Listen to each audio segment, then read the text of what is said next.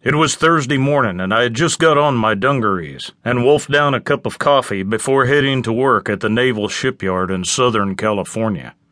I stepped out of my apartment into another perfect San Diego day.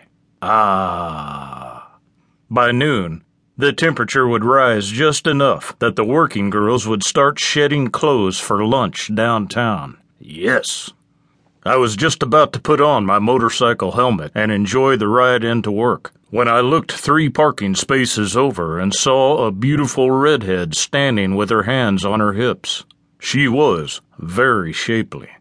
She wore tight shorts that left little to the imagination, showing off a perfect ass to match her perfect breasts, which were encased in a tight t-shirt. She could easily have been a model, had it not been for the frown on her pretty face. I said to myself, "Self, it is your job to turn that frown upside down."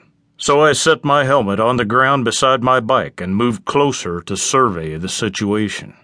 Her car was the equivalent of a battleship on land. It was an early model Lincoln Continental Mark IV, and it had a driver's side front flat tire. Seizing the moment, I startled her by saying, "Open your trunk, pretty lady." She whipped her head around and said indignantly, "Excuse me?" I looked at her and repeated slowly, "Open your trunk, not your top," although that thought did cross my mind. She blushed red and said, "Oh, I am so sorry." I smiled as she fished her keys out of her purse and handed them to me. I walked back and popped the trunk open to retrieve the jack. It occurred to me that I had her at a disadvantage, apologizing for thinking that I would say something inappropriate like, "Open your top, pretty lady." I should be able to use that to my advantage somehow.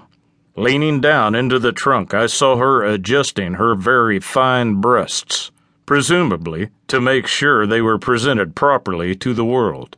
I grinned as I pulled the jack from its recessed storage compartment. It was already warming up, and I needed to try and avoid getting grease or dirt on my dungarees before work, so I unbuttoned my shirt and asked her to hold it for me. She smiled while her eyes moved over my t-shirt-covered chest and shoulders. I stood, still watching her green eyes until they finally met mine. Then I smiled, and she blushed again.